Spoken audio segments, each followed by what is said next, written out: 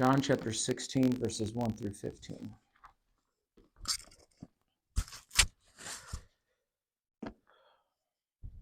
I have said all these things to you to keep you from falling away. They will put you out of the synagogues. Indeed, the hour is coming when whoever kills you will think he is offering service to God. And they will do these things because they have not known the Father nor me. But I have said these things to you, that when their hour comes, you may remember that I told them to you. I did not say these things to you from the beginning, because I was with you. But now I am going to him who sent me, and none of you asked me, where are you going? But because I have said these things to you, sorrow has filled your heart. Nevertheless, I tell you the truth, it is to your advantage that I go away. For if I do not go away, the Helper will not come to you. But if I go, I will send him to you. And when he comes, he will convict the world concerning sin and righteousness and judgment. Concerning sin, because they do not believe in me. Concerning righteousness, because I go to the Father, and you will see me no longer. Concerning judgment, because the ruler of this world is judged. I still have many things to say to you, but you cannot hear them now, or bear them now. When the Spirit of truth comes, he will guide you into all the truth. For he will not speak on his own authority, but whatever he hears, he will speak, and he will declare to you the things that are to come. He will glorify me, for he will take what is mine, and he will declare it to you. All that the Father has is mine. Therefore I said that he will take what is mine and declare it to you. You may be seated.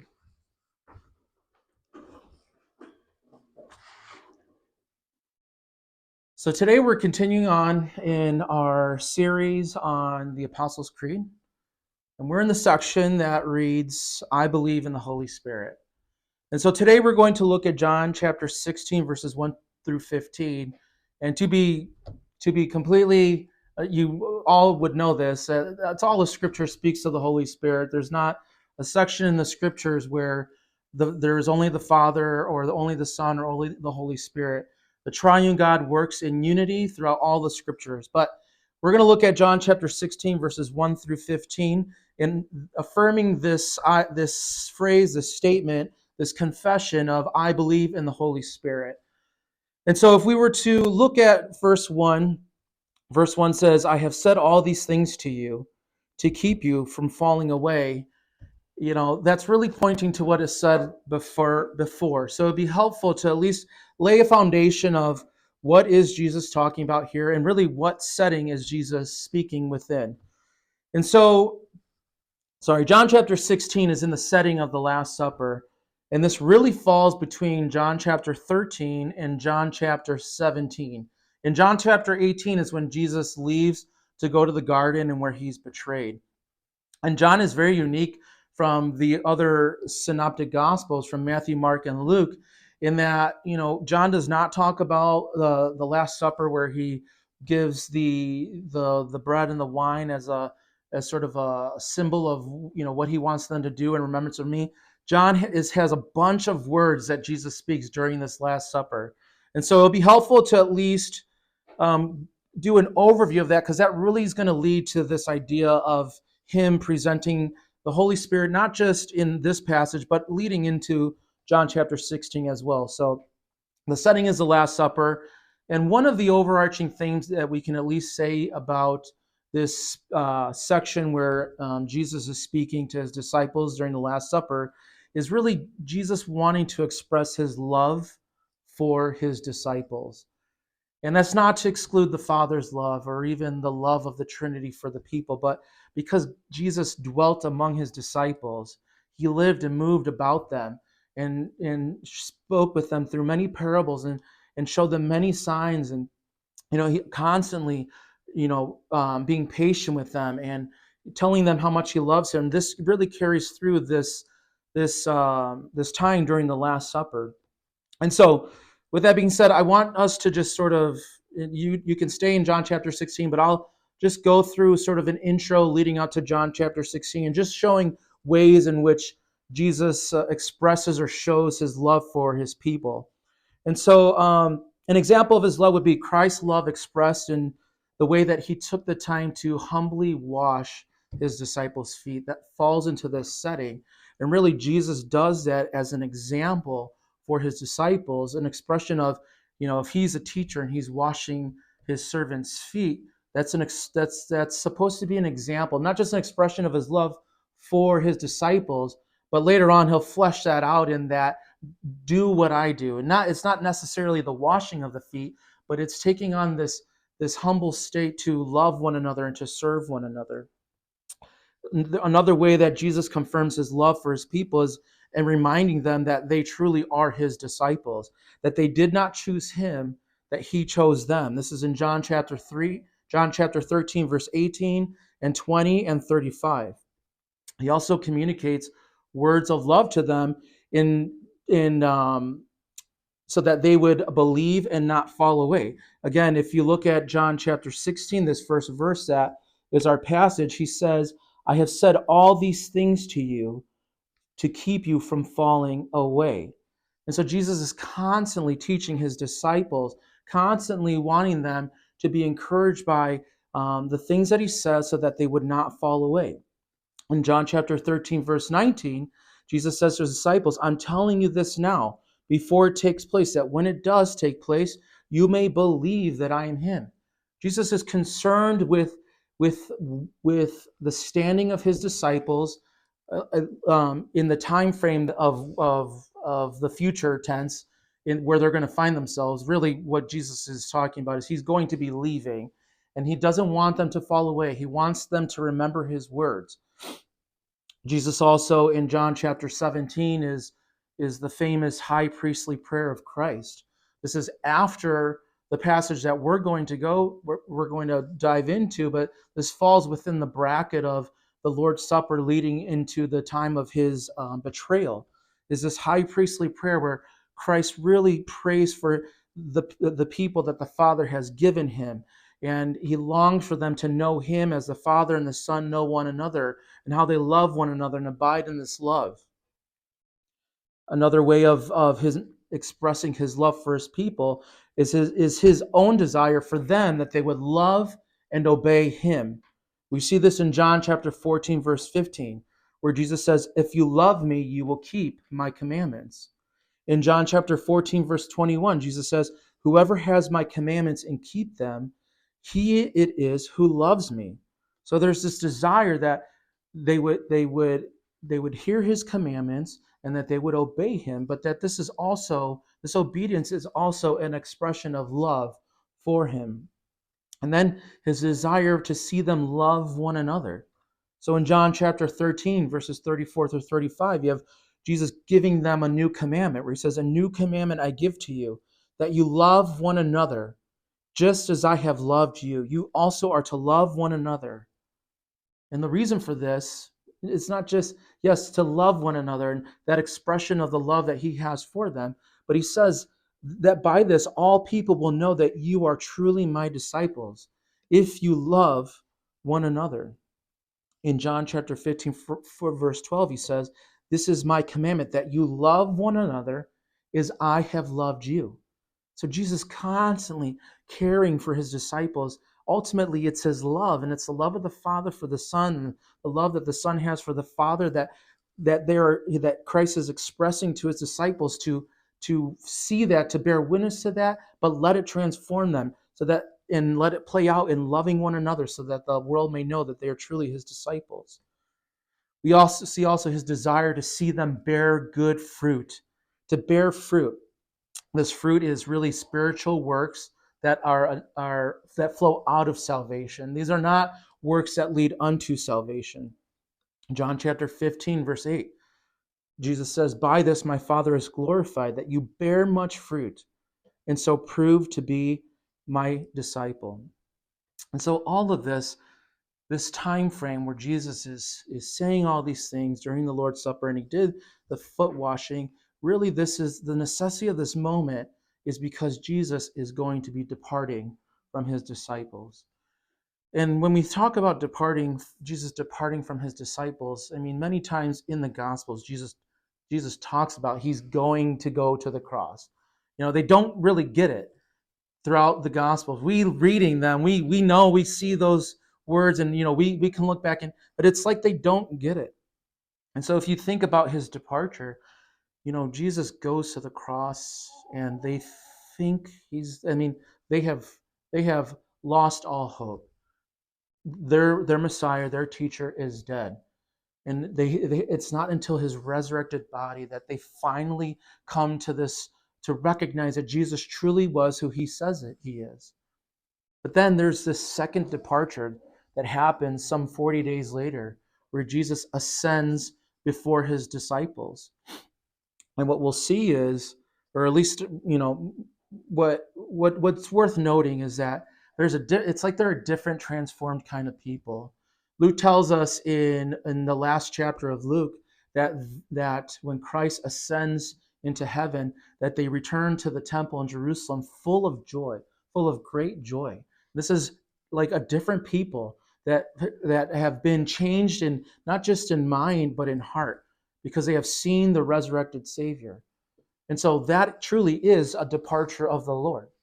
And so his concern is this necessity for them to understand the moment that they're in, that he is going to be departing from them in his suffering, but also in glory in his ascension. So John chapter 13, verse 33, where Jesus says, "Little children, yet a little while I am with you. You will seek me. And just as I said to the Jews, so now also I say to you, where I am going, you cannot come." When Jesus says to his disciples that he said this to the Jews, John is really referencing something he wrote earlier in John chapter 7, where Jesus is speaking to the Jews. The disciples are there, but he's speaking to the Jews. And Jesus says to them, "I will be with you a little longer, and then I'm going to him who sent me. You will seek me, and you will not find me. Where I am, you cannot come." But the Jews said to one another, "Where does this man intend to go, that we will not find him? Does he intend to go to the dispersion among the Greeks and teach the Greeks? What does he mean by saying, 'You will seek me, and you will not find me'? And where I am going, you cannot come?" That's in John chapter 7. Here in John chapter 13, Jesus is saying, "You will seek me, just as I said to the Jews. So now I am saying to you, where I am going, you cannot come." And so his departure really, now he's speaking to his disciples. It becomes a cause for concern for them, because we see Peter's response immediately following that statement from Jesus, where Peter said to him, "Lord, where are you going?" Jesus answered him, "Where I am going, you cannot follow me now, but you will follow afterward." And Peter says, "Lord, why can I not follow you now?" In John chapter 14, verse 1, Jesus says, "Let not your hearts be troubled." And Thomas responds in verse 5, "Lord, we do not know where you are going." Later on in John chapter 14, verse 27 through 31, Jesus says, "Peace I leave with you, my peace I give to you. Not as the world gives, do I give to you. Let not your hearts be troubled, neither let them be afraid. You heard me say to you, I am going away, and I will come to you. If you loved me, you would have rejoiced, because I am going to the Father, for the Father is greater than I. And now I have told you before it takes place, so that when it does take place, you may believe. I will no longer talk much with you, for the ruler of this world is coming. He has claim on me, but I do as the Father has commanded me, so that the world may know that I love the Father." And he says, "Rise, let us go up from here." That's the last verse going into his high priestly prayer. So Jesus' departure is going to be followed by persecution. Jesus' love for his disciples is in sort of telling them, persecution is going to follow his departure. And really, his departure in the eyes of the world, again, is just his crucifixion. Because Jesus, when he rose from the dead, his ministry leading up to the cross was very public, but his ministry between the cross and his ascension was very personal. He made himself known to his disciples. It wasn't public like before, because he wasn't there for the world anymore. He has paid the debt, He is risen from the grave. And so this relationship with the disciples during that time is very personal. And so, yes, Christ has risen, but Christ's ministry is different. So his first ministry is public, his second ministry is very private. And so it was this departure from his disciples that was going to be followed by much persecution. And we see that this time, like we said before, his departure during his ascension was met with much great joy in Luke chapter 1. I mentioned it before, but let me read it here, where Jesus led them out as far as Bethany, and lifting up his hands, he blessed them. While he blessed them, he parted from them and was carried up into heaven. And they worshipped him and returned to Jerusalem with great joy, and they were continually in the temple blessing God. And how is this possible when just days before Jesus says here, nevertheless, his departure would be followed by persecution? In John chapter 15, verse 20, he says, remember the word that I said to you, a servant is not greater than his master. If they persecuted me, they will also persecute you. And this really brings us into our first verse in John chapter 16. Or in John chapter 16, he says, I have said all of these things to keep you from falling away. And he goes on to say in verse 2, they will put you out of the synagogues. Indeed, the hour is coming when whoever kills you will think he is offering service to God. And they will do these things because they have not known the Father nor me. But I have said these things to you, that when their hour comes, you may remember that I told them to you. I do not say these things to you from the beginning, because I was with you. But now I am going to him who sent me, and none of you asked me, where are you going?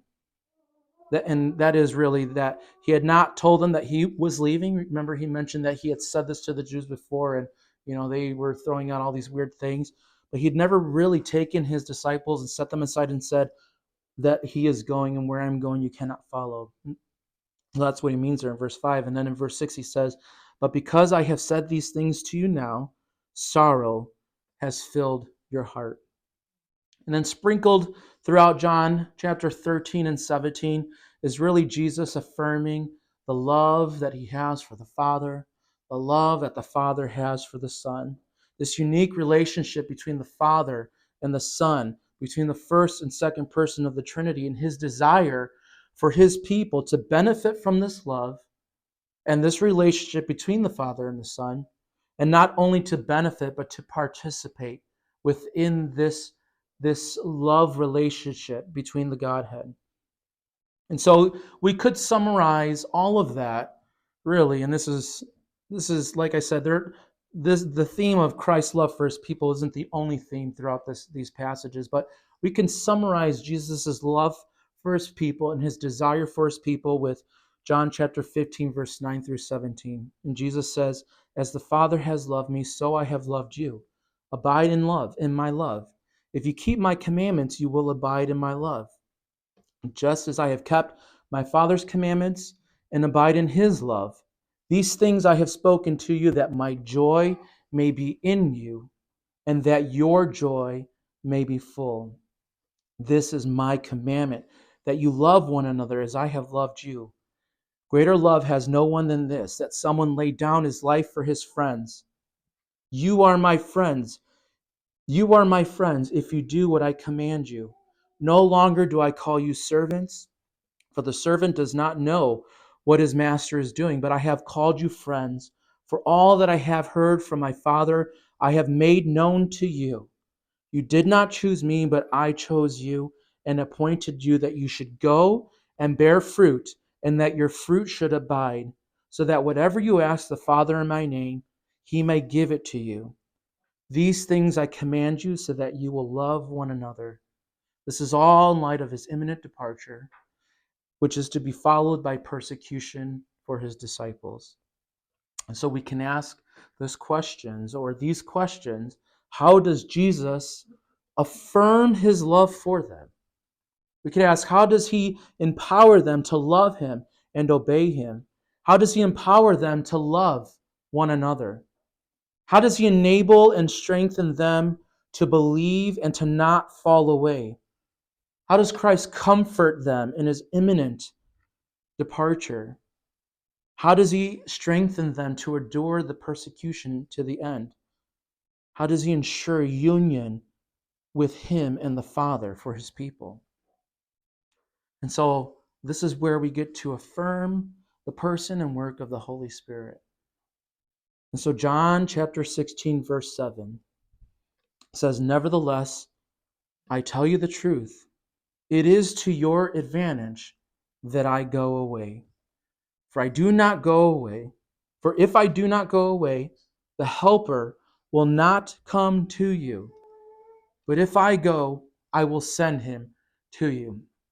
There are three main points that I want to flesh out from the remaining passages here in John chapter 16 and throughout these previous chapters that we sort of went over, because these are all within that confined um, speech or really that dialogue within the Last Supper of Jesus leading up to his betrayal. So the first main point I really want us to affirm is I believe in the Holy Spirit, the third person of the Trinity. The second point is going to be I believe in the Holy Spirit who proceeds from the Father and the Son. And then the third main point will be I believe in the Holy Spirit, the ministry of the Holy Spirit. So these will be our three main points. There will be some subpoints within some of these main points. So main point number one, I believe in the Holy Spirit, the third person of the Trinity. So by person, what we really mean, not like you or I are people, but that he is a personal being rather than an impersonal force or an impersonal influence. And so we affirm the personhood of the being of the Holy Spirit. And what we mean by of the Trinity is that he is of the same substance and equal in power and in authority, in glory with God the Father and with God the Son. And so we see his personal being and not an impersonal force. And I know this is going to sound cheesy, but it's only because society has made this phrase cheesy. But we really see this personal being within the pronouns used to describe the Holy Spirit. We see this in his personal pronouns is really what I'm getting at here. So John chapter 16, verse 7, where it says, "Nevertheless, I tell you the truth. It is to your advantage that I go away. For if I do not go away, the Helper will not come to you. But if I go, I will send him to you." John chapter 16, verse 8, he goes on to say, Jesus says, "And when he comes, he will convict the world concerning sin and righteousness and judgment." In John chapter 16, verses 13 through 15, Jesus says, "When the Spirit of truth comes, he will guide you into all the truth. For he will not speak on his own authority, but whatever he hears, he will speak, and he will declare to you the things that are to come. He will glorify me, for he will take what is mine and declare it to you. All that the Father has is mine. Therefore I said, he will take what is mine and declare it to you." We're not affirming the manhood of the Holy Spirit. We're affirming the being, the personal being within the nature of the third person of the Trinity. And so we can conclude that we see his personal being, that he is not an impersonal force or even an impersonal influence, but that there are these really personal pronouns that are meant to convey this idea that this is a personal being. We can also see that he is a personal being and not an impersonal force in his name. And here we see the helper, the name helper. Again, in John chapter 16, verse 7, Jesus says, "Nevertheless, I tell you the truth. It is to your advantage that I go away. For if I do not go away, the helper will not come." And this title for the Holy Spirit is used 4 other times. In all of the New Testament, it's used 5 times. The 5th time is in 1 John, and it's referring to the advocate that we have, who is Christ. Those other 4 times are all in reference to the Holy Spirit, and they're all within this John chapter 13 through John chapter 17 space. And so I'm going to read all four of those spots where the title helper is given to the Holy Spirit. So we just read John chapter 16, verse 7, John chapter 14, verse 16. Jesus says, and I will ask the Father, and he will give you another helper. In John chapter 14, verse 26, he says, but the helper, the Holy Spirit. In John chapter 15, verse 26, he says, but when the helper comes, this word helper is in the Greek, what it is trying to convey is this one who comes alongside as a helper, or really, when we're thinking about Christ, it's this advocate in a legal sense who comes and advocates for you on your behalf. And so this is a powerful word, and it's meant to convey the idea of a being who's coming alongside and helping you, of a personal being, to the sense where he is a helper to those whom he helps. So these four instances are used, and the fifth instance is used only to refer to Christ. And so to conclude with this, we could see that he is a personal being and not an impersonal force, just given his name, helper. We can also see that he is a divine personal being, again with his name, with his different names that are within these passages.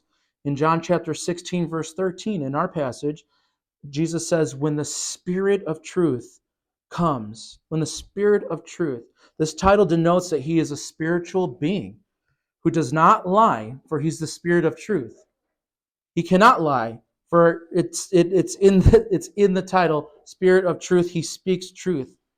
He is called the Spirit of truth.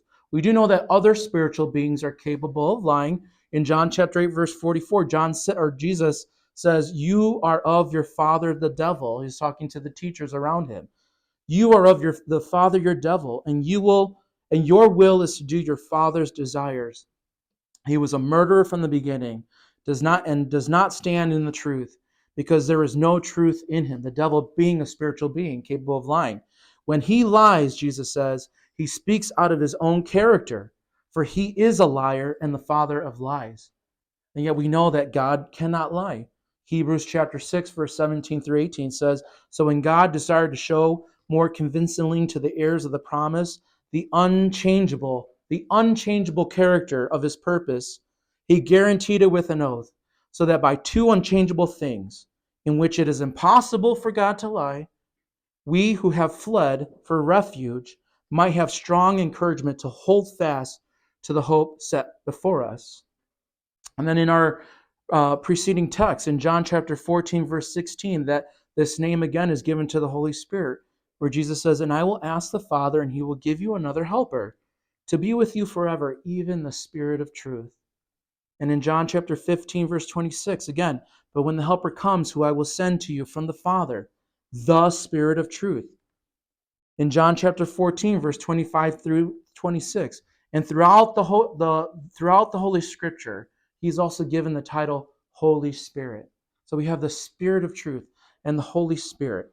In John 14:25, it says, these things I have spoken to you while I am still with you, but the Helper, the Holy Spirit, whom the Father will send in my name, he will teach you all the things and bring to your remembrance all that I have said to you.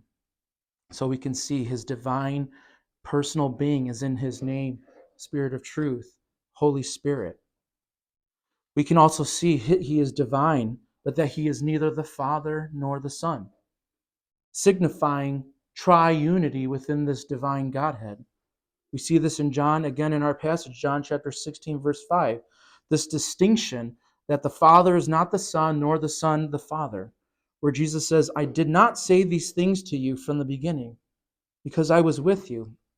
But now this is Jesus talking, I am going to him who sent me, that's the Father, and none of you asks me where I am going.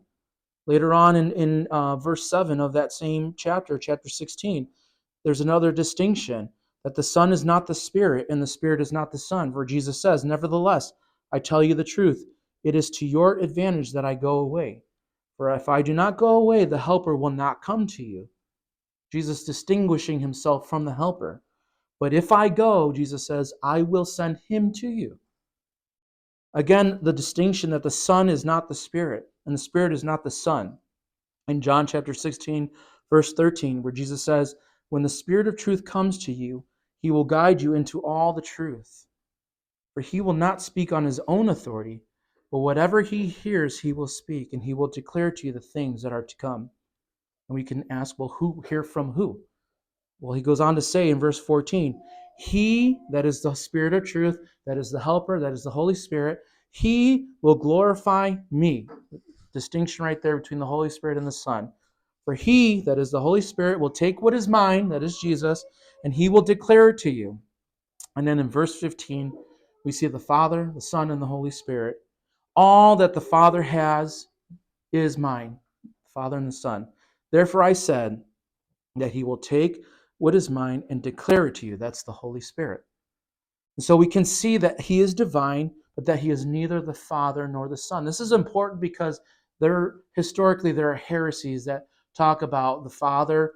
We had the Father in the Old Testament and the Son in the New Testament, and now we have the Holy Spirit in post-Christ, in the post-Christ Godhead. And so it's important to affirm the deity of the Holy Spirit, but distinguish between the Father, the Son, and the Holy Spirit, in at least in embracing the third person of the Trinity, that is the Holy Spirit. We can also see his divinity, or affirm his divinity, in where he resides, where the Holy Spirit resides. This will be fleshed out more really in our second point, but the point here is that the Holy Spirit is in perfect unity with the Father and the Son. And so if it were to be said that there is the Father, if you could say there's the Father or there's the Son, you would also be able to say there's the Holy Spirit. We can't do that, but this is just hyperbole to make a point. The Holy Spirit is also said to reside in the hearts of God's elect. So if we were to ask, where is the Holy Spirit? We could affirm that God is everywhere and that the Holy Spirit also resides in the hearts of regenerated people. And so in our text of in John chapter 14, verses 16 through 17, Jesus says, "And I will ask the Father, and he will give you another helper to be with you forever, even the Spirit of truth, whom the world cannot receive, because it neither sees him nor knows him. You know him, for he dwells with you," that is, God is everywhere, "and he dwells in you," that is, the Holy Spirit also residing in the hearts of the elect. And we can see his divinity in his ministry. We can affirm the divinity of the Holy Spirit in his ministry. This too will be fleshed out in the third main point. But not only his ministry, but it's this ministry where he co-works in redemption and in judgment with the Father and the Son. And this comes to us in at least the judgment part in our passage of John chapter 16, but verses 8 through 11, where Jesus says, "And when he comes," that is the Holy Spirit, "he will convict the world concerning sin, in righteousness, in judgment. Concerning sin, because they do not believe in me. Concerning righteousness, because I go to the Father, and you will see me no longer. Concerning judgment, because the ruler of this world is judged."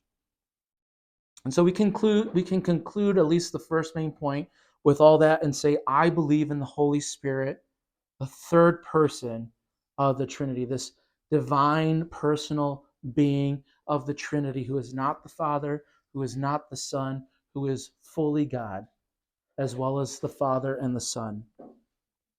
Our second main point is, I believe in the Holy Spirit, who proceeds from the Father and the Son. And so just as a side note, we have looked over these 15 verses at this point, and we're going to keep going into these 15 verses because this is all nuanced throughout. And it's also nuanced throughout the preceding verses, but you may have already sort of heard the words coming and sort of pointed that out already too in your own minds. This idea that the Holy Spirit proceeds from the Father and the Son. What we mean by proceed is going out from, that the Holy Spirit is from the Father and the Son, that the Holy Spirit goes out from them. Again, this idea also affirms the divinity of the Holy Spirit.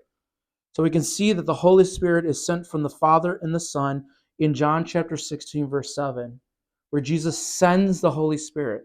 Jesus says, "Nevertheless, I tell you the truth. It is to your advantage that I go away. For if I do not go away, the helper will not come to you. But if I go, I will send him to you. I will send him to you." In the verses or in the chapters before, in John chapter 14, we also see that it's the Father that also gives the Holy Spirit. Where Jesus says, "And I will ask the Father, and he will give you another helper to be with you forever." So we have before it's Jesus says, "I will send him to you," and now here we have the Father will give you another helper. Later on in the same chapter 14, verse 26, Jesus says that, "But the Helper, the Holy Spirit, whom the Father will send," now he adds this nuance, "in my name. He will teach you all things and bring to your remembrance all that I have said to you."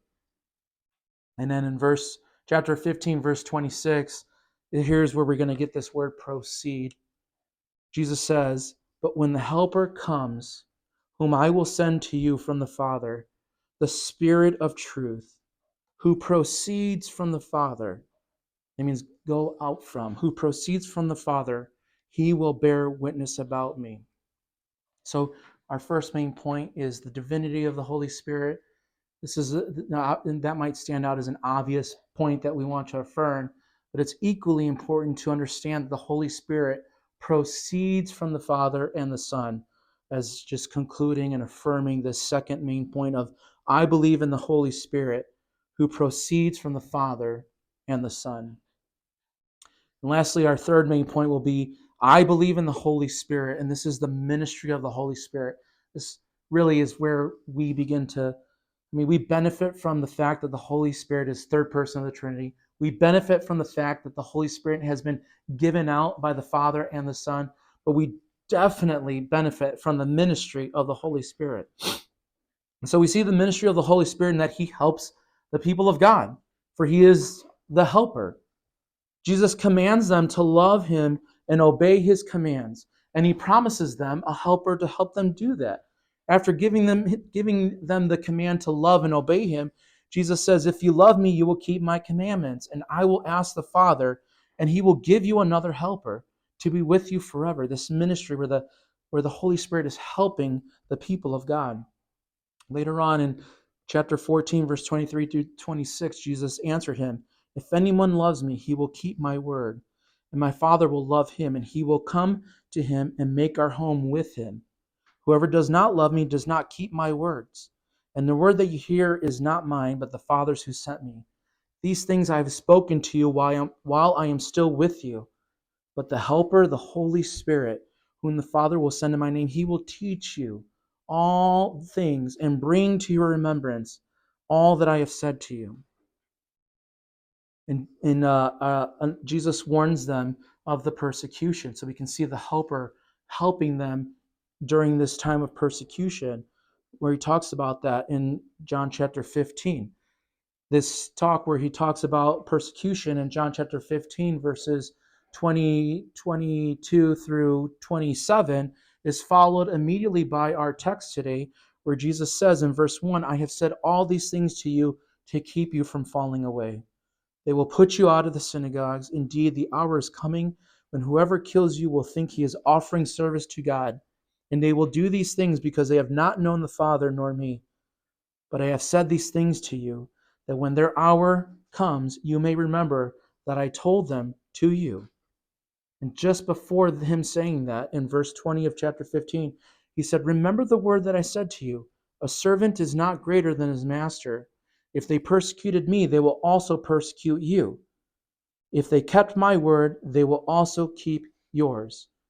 And that is immediately followed by, "But when the Helper comes, whom I will send to you from the Father, the Spirit of truth, who proceeds from the Father, he will bear witness about me." So we see the help of the Holy Spirit even during persecution. We can also see the ministry of the Holy Spirit in his bearing, that is, in his bearing witness of the Son. While Jesus tells his disciples that they will bear witness with him, he doesn't leave them to do this by themselves, but he affirms the idea that the Holy Spirit will bear witness with them. Again, in John chapter 15, the verses we just read, he says, "But when the Helper comes, who I will send to you from the Father, the Spirit of truth, this helper who proceeds from the Father, he will bear witness about me. And you also will bear witness because you have been with me from the beginning. We also earlier we acknowledged the ministry of the Holy Spirit in judging the world, where Jesus says in John chapter 16, verse 8, and when he comes, that is the Holy Spirit, he will convict the world concerning sin and righteousness and judgment.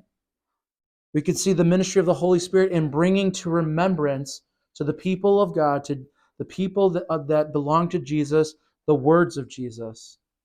Jesus says to them in John chapter 16, verse 13, when the Spirit of truth comes, he will guide you into all the truth, for he's the Spirit of truth. He will guide you into all truth, for he will not speak on his own authority, but whatever he hears, that is, whatever the Holy Spirit hears, he will speak, and he will declare to you the things that are to come. And we can see the ministry of the Holy Spirit in his glorifying the Son.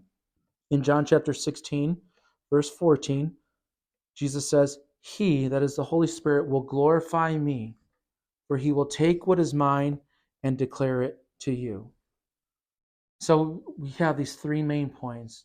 The first main point being when I believe in the Holy Spirit, we can affirm the divinity, the personhood of the third person of the Trinity. When we say I believe in the Holy Spirit, we can consider our second main point, that the Holy Spirit proceeds from the Father and the Son. And with our main point, when we say I believe in the Holy Spirit, we can consider the works of the Holy Spirit, at least within the passage that we just read. But there are so many other works that we can at least affirm that we have not gone over. We can consider the work of the Holy Spirit in creation. We can consider the work of the Holy Spirit in the inspiration of the Word of God. We can consider the work of the Holy Spirit in the ministry of Jesus, in his conception, which is in earlier that we affirmed in the Apostles' Creed. His conception. We can consider the work of the Holy Spirit in the affirming Jesus in his baptism. We can consider the work of the Holy Spirit in the life, the death, and the resurrection of the Son. We can consider the work of the Holy Spirit in the illumination, the Holy Spirit illuminating us, our minds and our hearts with the Word of God, and persuading us to hear the words of Jesus and to trust them and know them and believe in them and obey them. We can see the work of the Holy Spirit in the Scriptures, in the work of regeneration in the hearts of the elect. We can see the work of the Holy Spirit in worship, in sanctification, and in new creation. And so for now, I hope that we can all confess with the saints of old, with this Apostles' Creed, and be able to say with the Holy Scriptures, I believe in the Holy Spirit. This is simply, at this point, this is just knowledge that we're saying, and we're saying with our mouths. Okay, we want to be able to affirm these things practically too in our lives. Practically too in our lives. So what does mean for practically for the believer? It means that hopefully we can be comforted and encouraged knowing that it is a personal and active person in the triune God who dwells within you, who is your helper, who is the Spirit of truth, who is the Holy Spirit, who is sent by the Father and the Son, meant to help you and sanctify you and bear witness with you and with the Word to bear witness of the person and work of Jesus Christ. There are other creeds that affirm the Holy Spirit, and I just thought it would be beneficial for me to at least read two creeds and then one confession concerning the Holy Spirit. The Nicene Creed says it this way of the Holy Spirit: and we believe in the Holy Ghost, the Lord, the giver of life, who proceeds from the Father and the Son, who with the Father and the Son together is worshipped and glorified, who spoke by the prophets. The second creed, written in the 6th century, is the Athanasian Creed. It says it this way: the Holy Ghost is of the Father and of the Son, neither made nor created nor begotten. This is to differentiate the Holy Spirit from the Son. The Son is begotten. The Holy Spirit proceeds from the Father and the Son. So, nor created nor begotten, but proceeding. So there is one Father, not three fathers, one Son, not three sons, one Holy Ghost, not three Holy Ghosts. And then in our own Confession of Faith, the London Baptist Confession of Faith, chapter 2, which is entitled Of God and the Trinity, paragraph 3, it reads this way. And we'll conclude with this confession. In this divine and infinite being, there are three subsistences, that is, persons, three persons: the Father, the Word or the Son. It uses two names to describe the Son. So the Word or the Son and Holy Spirit. Of one substance, power, and eternity, but each having the whole divine essence, yet the essence is undivided. The Father is of none. That means he is neither the Son nor the Holy Spirit, neither begotten nor proceeding. The Son is eternally begotten of the Father. And here we have the Holy Spirit proceeding from the Father and the Son, all infinite, without beginning, therefore but one God, who is not to be divided in nature and being, but distinguished. And we've gone over some of these distinctions. They are distinguished by several peculiar relative properties and personal relationships or relations, which the doctrine of the Trinity is the foundation of all our communion with God and comfortable dependence on Him. This is why in the Apostles' Creed we affirm the Father, Son, and here we now affirm, I believe in the Holy Spirit. Let's pray. Father, we thank you for being a God who loves the Son, has given a people to the Son, a Father who and a Son who has given a helper to us, a helper who regenerates our hearts and illuminates our minds and persuades us to read the Scriptures and to know them to be true. For you are a God who cannot lie. We thank you that all of the promises of the Old Testament are fulfilled. They have their yes in Jesus Christ. We thank you that the Son has gone to the grave, having departed once, and that you rose him from the grave. We thank you that the Son, departing a second time, but in different fashion, with victory over sin and death, ascends to the right hand of the Father. And so the Son carries on a ministry of intercession, of mediation for the saints in the heavens. But you have not left your people alone. Apart from your word, which we have, Lord, you have given us a helper.